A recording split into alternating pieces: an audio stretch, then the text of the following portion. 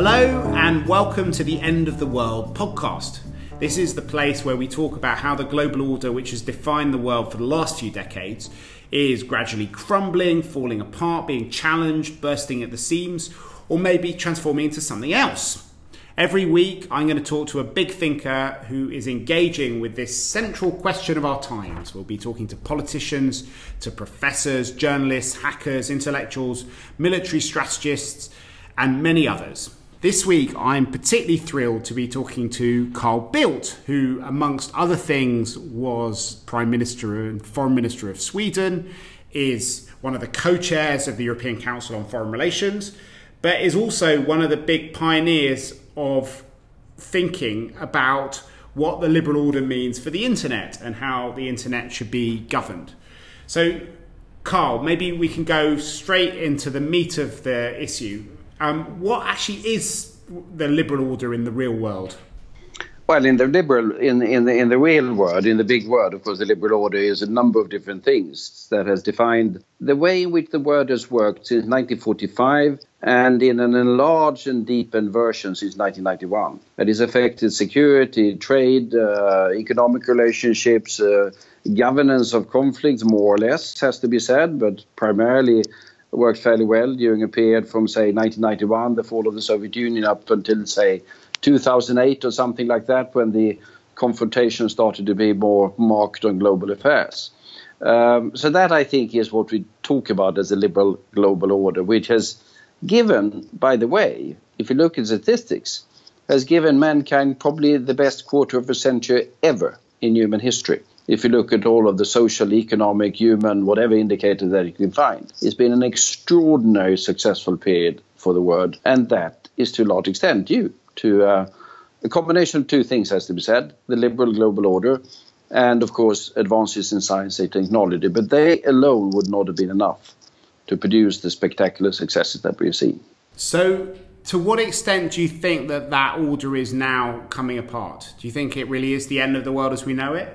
Well, I wouldn't say the end of the world, and I wouldn't say coming apart, but it's clearly under attack. It is fraying. It is splintering to a certain extent. You can see it on the security side, obviously, with not only the Russians not accepting the rules of the games, but wanted to rewrite them and do their own thing. The Chinese clearly asserting their powers. And lately, of course, we have the United States, which has been sort of the custodian, more or less, of the liberal global order, saying effectively, we don't care. It's not only the president. We had this op-ed piece by the National Security Advisor and by the head of the National Economic Council saying that, no, it's not rules, it is rivalry. That is the dominating feature, and we're going to play our game. It doesn't unravel the entire liberal global order, but clearly it is under threat and under danger. So one of the things which has really created a global order in the sense that it has brought the world together in ways that were completely impossible to imagine, even in the early days of my own lifetime, is the internet. And you were one of the chairs of the Global Commission on Internet Governance, which spent a few years looking hard at the future of the internet and the way that is being changed by some of the trends that you described in geopolitics with the rise of other powers. Can you talk a bit about what kind of order we have on the internet and what some of the challenges are to the liberal order in the internet world? Yes, the internet is, of course, a rather unique phenomenon, has to be said. It has very rapidly, say in a quarter of a century or something like that, evolved into the by far most important infrastructure of the world, and is soon to be the infrastructure of every other infrastructure. And it started really from sort of the private sector de facto. You can say that there was an amount of governmental research money into it, but essentially out of the academia, out of the technological community, out of business. And it has evolved under a system of governance, which we call the multi-stakeholder approach. That is a biosphere or web of different institutions and different organizations and different arrangements that has governed and decided standards and protocols and name systems and domain name systems, essentially not without too much government control. and has, as said, worked amazingly well. But a system of governance, multi-stakeholder, bottoms up, that is, globally speaking, fairly unique. What is happening now is, of course, that governments are becoming aware, not only governments, everyone is becoming aware of the enormous significance of the net. It is really the blood of our societies and will be even more in the future. Internet of Things or Industry 4.0 or whatever you're talking about, it's all about the internet. And that means that they want to control it. They see it as an opportunity, certainly, but some regimes, say the Chinese, see it as a threat and want to bring it under control. And accordingly, we have a discrete global battle underway for control of the net, where you can say you have on the one side the West, the Americans, the Europeans to some extent, defending the multi-stakeholder dynamic governance approach of the net. And then you have an emerging coalition led by the Chinese who say, this is too important. We need the states to control this. It is threatening our monopoly of power, our monopoly of information. And that's a battle that is being fought as we speak.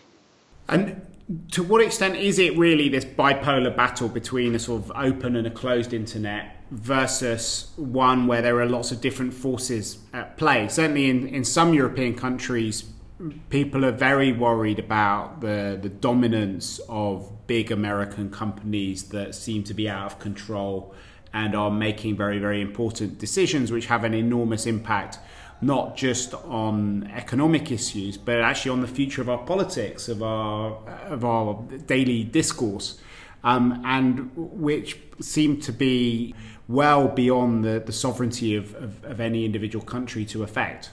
Well, I mean, you can certainly hear that in certain European countries and in part of the political spectrum. I think that's vastly exaggerated. If you don't want to be part of Facebook, you don't need to be part of Facebook. I'm hardly on Facebook myself. And I don't feel that Facebook controls my life in any sort of way. And we should not forget that the biggest internet nation of the world ain't the United States, it's now China. The Chinese government invests more in controlling the internet than the American government is even in the vicinity of. And while American internet companies go up and down, we are more aware of those that are going up. But I mean, remember CompuServe, remember America Online, remember Dell Computer, remember, I can't remember all of them that have disappeared. In fact, when I went to Facebook recently, they told me that beneath the logo for Facebook, you have a logo for Sun Microsystems, which Mark Zuckerberg wanted to keep there to remind people how companies can rise and fall. Yes, they can. And they will, because it's such an incredibly dynamic environment. I mean, Twitter didn't exist some years ago. Snapchat didn't exist a couple of years ago. What will be there? WeChat is much larger than the Chinese system. Alibaba is bigger than Amazon and eBay taken together. And I do think that in our free dynamic societies, I'm more at ease with these different business-related entities fighting it out with each other. May the best one win than I am with sort of governments taking control of this. And mind you, Google can use the information to some commercial advantage. You can like or dislike that. A government can use information on individuals for far more, both benevolent has to be said, but also dangerous purposes versus individual freedoms.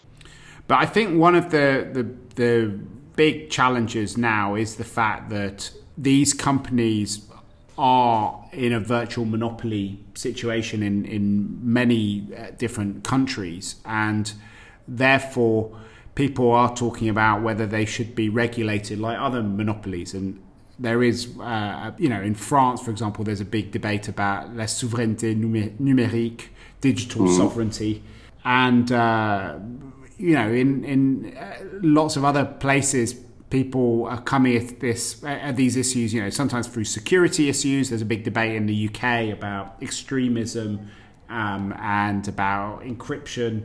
There are other countries that are more worried about the economic opportunities being closed to domestic players because you have American companies in monopolistic positions. There are other people who are worried about the impact on the kind of national culture, because these companies might not make the same sort of choices as them. And I think, do you think that those trends could end up leading to the fragmentation of the internet into lots of different internets?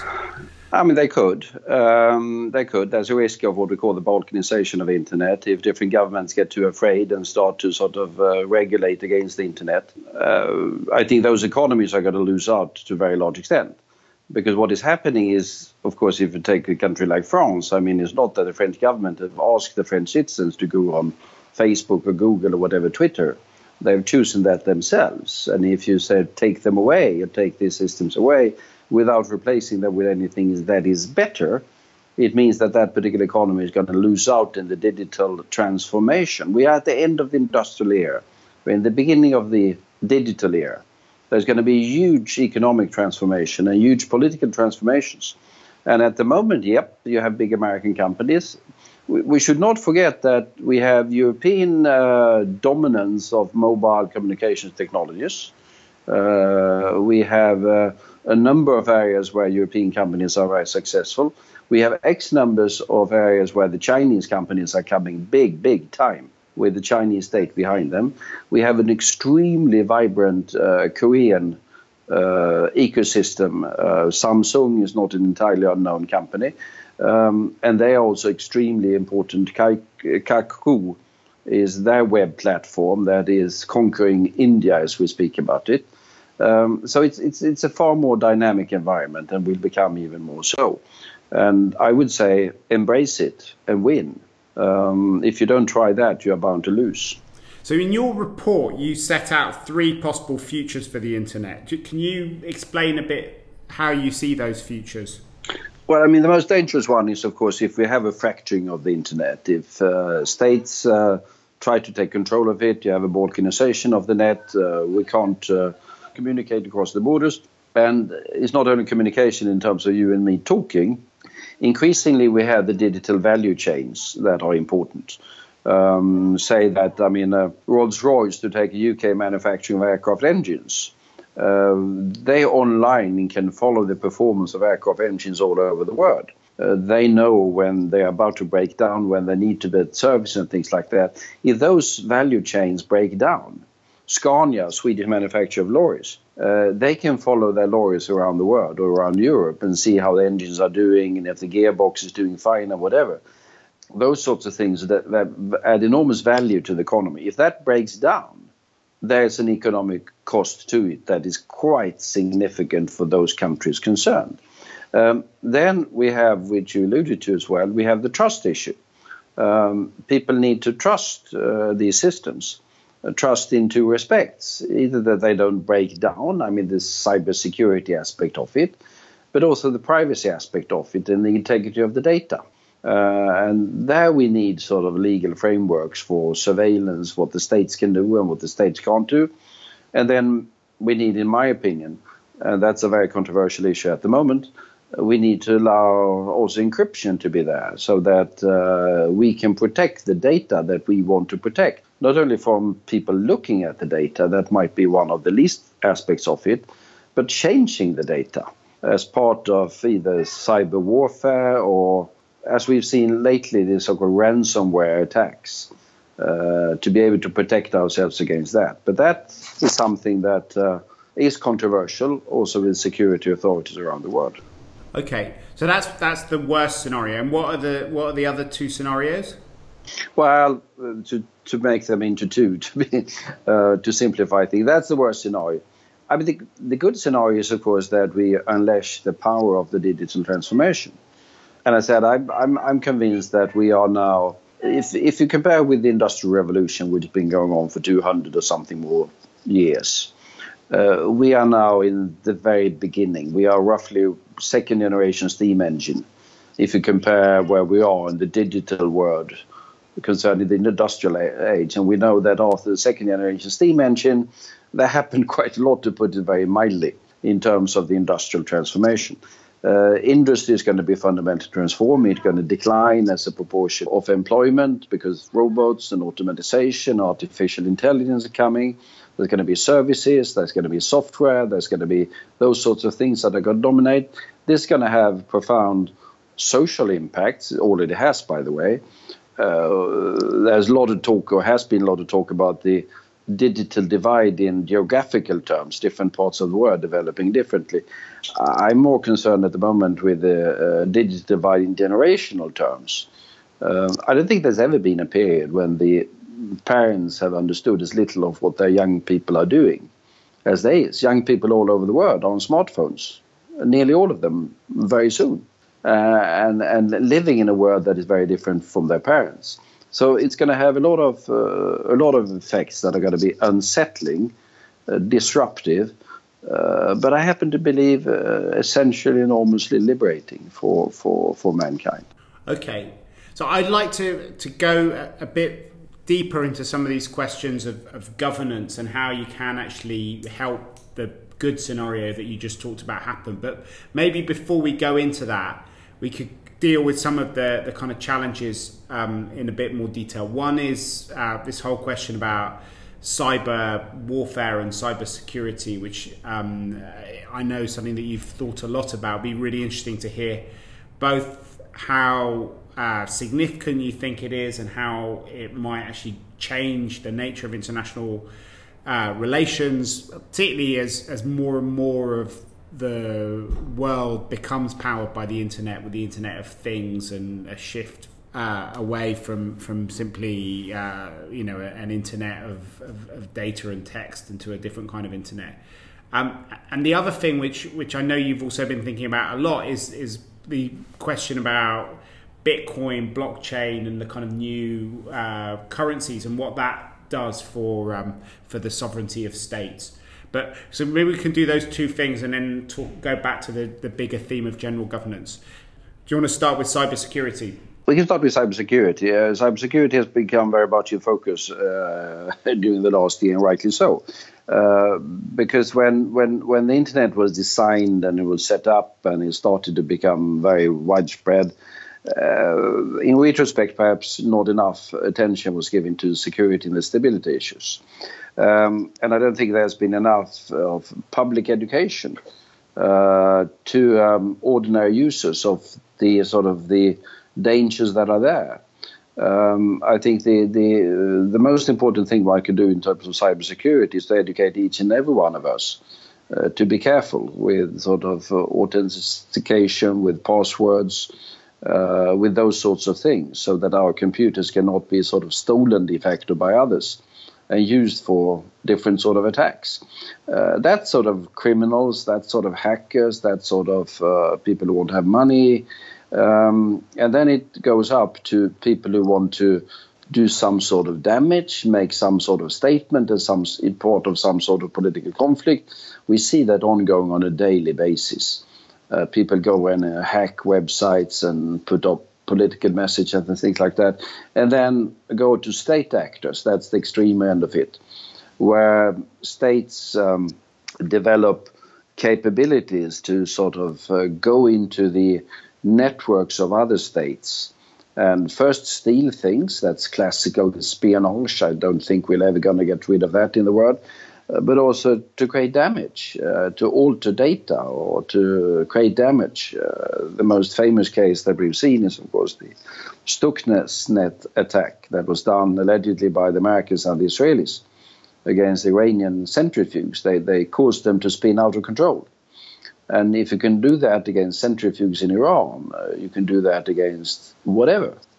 And with societies being more connected and networked, of course, the vulnerabilities are going to be all over the place, which means that cybersecurity is going to be the security of our societies and going to be a key aspect of the security policy and defense policy of any country, as it is the defense policy of the European Council on Foreign Relations, of Mark Leonard, of Carl Bildt, the way in which we operate in the cyber domain.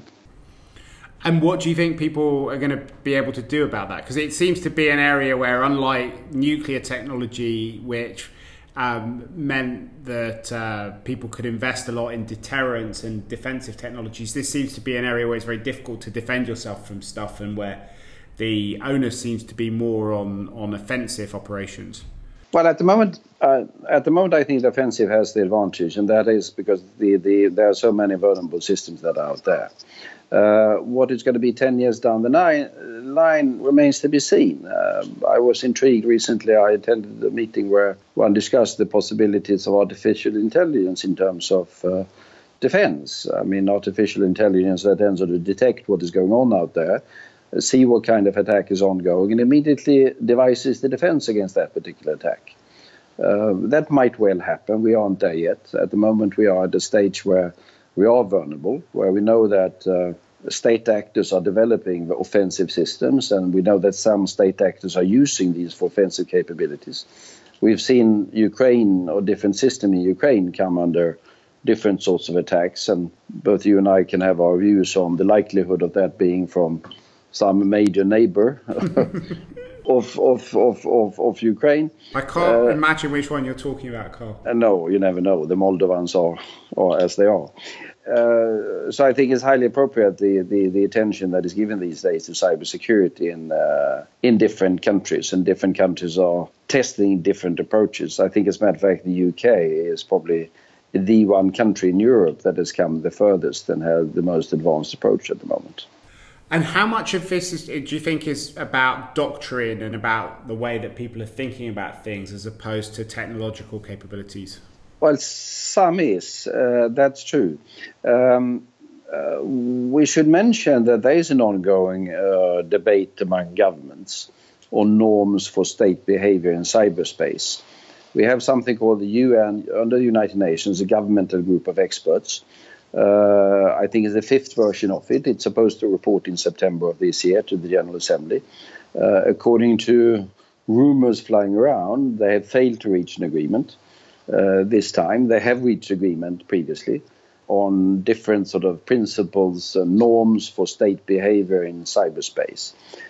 Some people are talking about moving towards, I think Microsoft has been talking about as a Geneva Convention. Other has talked about in terms of Westphalia Peace Treaty to regulate the future of behavior in cyberspace. I think it's too early for that, but there's an involving a very important discussion. The Chinese, very active, they talk about something called the internet or digital sovereignty, which is another way of saying that we Chinese have to be sovereign. The state has to be able to control everything. Which is not really the concept that is dominating in the Western world, obviously. So one key bit of sovereignty is this whole question of the monopoly of violence, which we've been talking about. But the other is about money. How much is Bitcoin, blockchain a threat to the idea of economic sovereignty? That remains to be seen. Blockchain is a new technology. And some people are saying that blockchain is roughly where the internet was in the late 1980s. It is, of course, a peer-to-peer technology. You can create value. And it has attracted attention for, as you say, Bitcoin and digital currencies. But there's a huge amount of other potential applications that could create vast possibilities to sort out privacy issues and quite a number of different issues. So where we are 10 or 15 years from now, let's see. In terms of the cyber currencies, remains to be seen. But you see them increasing. I see that you can go to bars in Montenegro and pay in Bitcoin these days, whatever that means. And whether they will undermine sovereignty of states remains to be seen. But clearly, the entire financial system will be affected by blockchain-based technologies. To be slightly extreme, you can say banks are hardly necessary any longer if you can make direct transactions. One fascinating thing is if you want, you can replace a lot of development aid. I mean, you can transfer money directly without any bank from, say, the UK or Sweden to a poor farmer in the rural area of Kenya. You can be dead certain, and you don't need anything in between for that value to appear with that particular farmer. You can get rid of a lot of things in between. Now, just to take one thing, so you can also register different things that he's doing. and be absolutely certain that that is absolutely correct without any intermediaries whatsoever.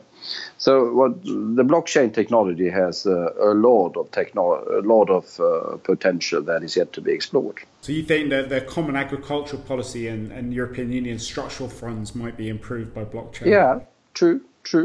I hadn't thought about that, but that's perfectly possible. Yes, absolutely. So if we kind of zoom back out to this question of governance, which is the thing which you spent a lot of time thinking about, I mean, that obviously has a big impact on whether we get the good or the bad scenarios that you talked about at the beginning. What do you think the biggest governance challenges are, and what sorts of things do you think Europeans in particular should be pushing for at the moment? Well, I mean, first, the European Union need to develop a cyber policy, cyber diplomacy, cyber awareness. And this is slightly complicated because this entails certain competences that still rest with the nation states. A lot of security issues, intelligence issues rest with the nation states and not with Brussels. And exactly how that should be sorted out, that remains to be seen. But develop also an international cyber strategy on these particular issues. We need to be active in the debate about the norms for state behavior. Remember, I think it was 2 years ago when there was the summit meeting between President Obama at the time and Xi Jinping in Sunnyvale in California. That was dominated by cyber issues. And they managed to get an agreement where the Chinese, or both to be precise, but primarily the Chinese, undertook not to make cyber intrusions for economic gain. And that has later been codified in the G20 and other places. You can discuss whether it's adhered to completely. Follow-up is happening in the UN system, the dialogue on state norms. But then we need to develop robust systems. We need to see if we can get the insurance systems up and running that can sort of drive. I do think that the insurance systems can drive a lot of the development further down the line on this. We need to have public awareness. We need to have in the different Western liberal democracies systems that people trust in terms of what the states are allowed to do in terms of surveillance, intrusions into privacy for the sake of security, and what they are not allowed to do, and proper systems for parliamentary oversights on what I think everyone agrees to some extent is necessary or not. So there's a huge amount of issues, and we also have all of the issues concerning digital trade. Free data flows. The Estonian presidency of the European Union is advancing the idea of having a fifth freedom in Europe. We have the free flow of persons, of service, of information, of goods and services, I think it is, and they want to have the free flow of data. We had in the TPP agreement that is no longer, the Pacific Trade Agreement, we have provisions on the free flow of data. And we need these. We have what was the Privacy Shield that is now the Safe Harbor agreement between the EU and the US on transfer of data. But clearly there's a need for robust and reliable frameworks for the enormous amount of data that's going to flow across the borders and boundaries in the future. So it's a fairly big agenda, as you can hear.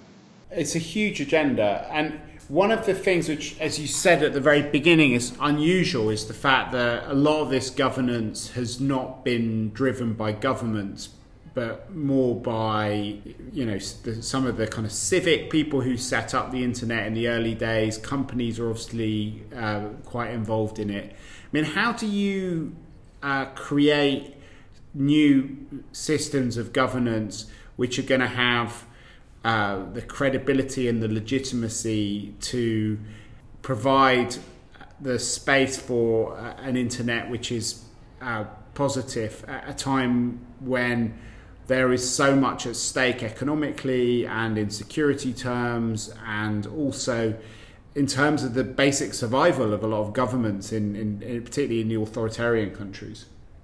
Quite, and to do that in an international environment that is not the most conducive for cooperation at the moment. No, it is quite a challenge, and I think we'll have to operate on quite a number of different fronts. Some of it is done by sort of industry, by business, and by technology. For example, now one of the big issues at the moment is the fifth generation of mobile technologies, and in particular developing country, internet is going to be, access to internet is going to be through mobile technology. Setting the standards for the 5G, it's enormously important that we get the same standards across the world. And here Europe is in the lead for that particular development. So that's one aspect of it. Then we have all of the state norms that are necessary. We clearly need also, which I didn't mention previously, better procedures when it comes to legal cooperation. Yesterday there was announced the result of a huge operation by Dutch criminal authorities, by Europol, and by the FBI together to bust some of the major dark web trafficking networks.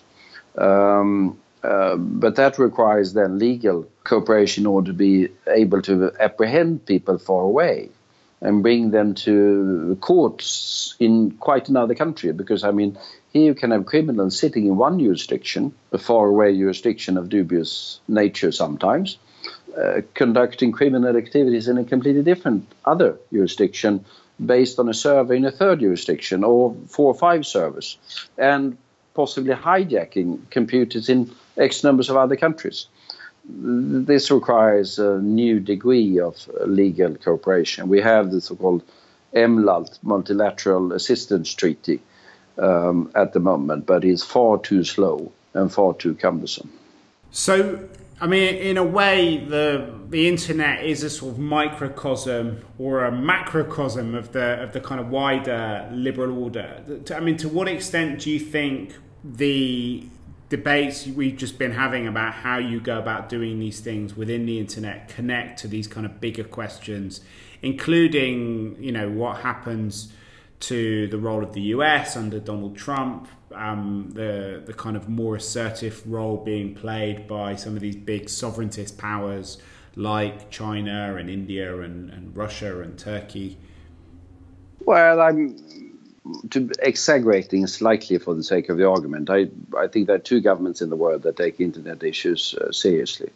The one is the Chinese government and one is the Estonian government. They are of slightly different size, but they have internet issues front and center of their different concerns. Then you have the US government, needless to say, which has been engaged very much on global cyber diplomacy, although there are reports at the moment that Rex Tillerson is going to close the cyber policy unit, the State Department, which I think is a unilateral disarmament of the first order by the US, if that happens.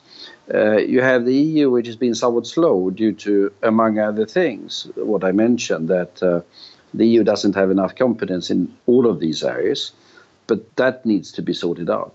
So it is related also how the different international actors do. I'm slightly worried about the US. If you listen to President Trump, he's concerned by cybersecurity. I'm with him on that one.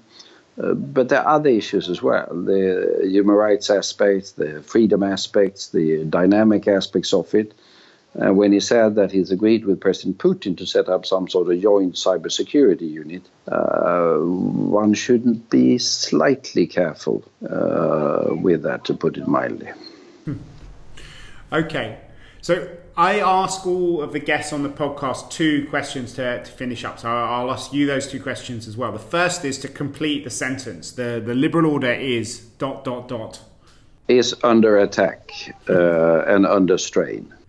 And the second is to help people find out more information about what they are, what the big topics we've been talking about. What should they read? Now, we'll obviously put a link up to the report of the Global Commission on Internet Governance that you chaired. But apart from that, what should people read if they want to go further and deeper? That's a good question. I mean, that report gives you sort of the basic facts about most things. Well, I wouldn't say that because it's soon nearly a year old and things are moving very fast. Log on to Internet Society, where you can find a lot of updated information on how the global debate is going. That, I think, would be my sort of number 1 recommendation. And that should not be forgotten, that ECFR also pays attention to the digital power issues from a European perspective. Great. Well, thank you very much, Carl. It's been wonderful talking to you. Thanks, Mark. Thanks for listening to this podcast. If you've enjoyed it, please do tell people about it through social media, and even more importantly, write a review of the podcast on iTunes. In order to encourage you to do this, we have decided to create a special commemorative mug for the End of the World series. And if you write a review, we will, even if it's bad, we will send you an End of the World mug to your address. So please write to me at mark.leonard@ecfr.eu with a link to your review and an address to send the mug to, and you will have something which will make you the envy of your family and friends, and will hopefully enjoy thinking about the podcast every time you have a coffee in the morning. For now, from Carl Bildt and myself, Mark Leonard, it's goodbye. The researcher of ECFR's podcast is Archie Hall, and our editor is Pauline Gomin. We would like to thank the Finnish Ministry of Foreign Affairs for kindly supporting the research that went into this podcast.